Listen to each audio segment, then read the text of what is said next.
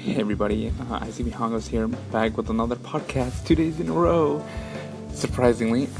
And I just really want to talk about YouTube and where it's going. It's been like about a week since YouTube changed its policies to generate revenue and put ads on our content. You need 1,000 subscribers and over 4,000 hours of watch time within the past 12 months. In order to put together, to monetize your videos.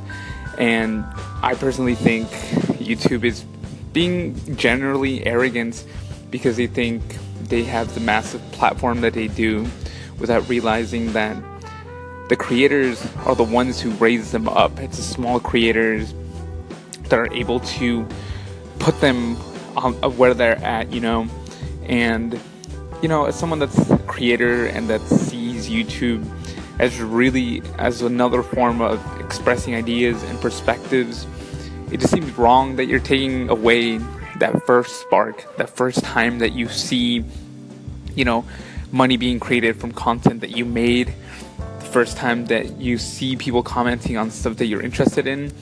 And I personally think that's what YouTube is doing. They don't really see themselves as a small content place anymore. They see themselves more as, I feel, a TV channel now. They are trying to monetize as much as possible and appealing more to advertisers. And really, what do they? They pay, but what do they create? Do they create solid content? Do they create beautiful stories? Do they share, something that can be seen by the masses and connect with them on an individual level? And I don't think that's what they do. They don't do anything beyond that. I think they forget who the backbone of the whole creativity is, and it's the small creators, and it's the big creators that have been there from the start. And, there's other competitors that are coming up, Vimeo, Amazon, which I'm really interested in because Amazon just knows everything about us.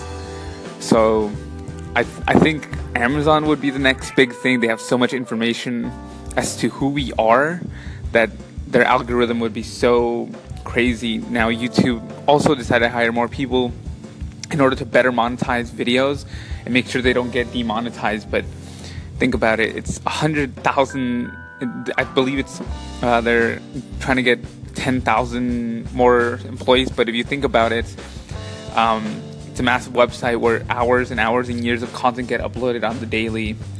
So I think that they need a little bit more manpower than that and can't be relying on algorithms so much. I don't know what the fix is, but people have offered, and I hope that YouTube listens, because just because you're a massive company doesn't mean you get to get away with treating people like shit, especially your content creators. We've seen it with Vine and MySpace, and YouTube. You're on the same way if you think you are making a difference with doing this. That's all I really have to say. It's really frustrating because YouTube is like the ultimate platform in my opinion, and I don't see why they would want to do this to people that help them rise. That's all I really have. Just a quick one. Thanks so much for your time and your attention, and I'll catch you in the next one.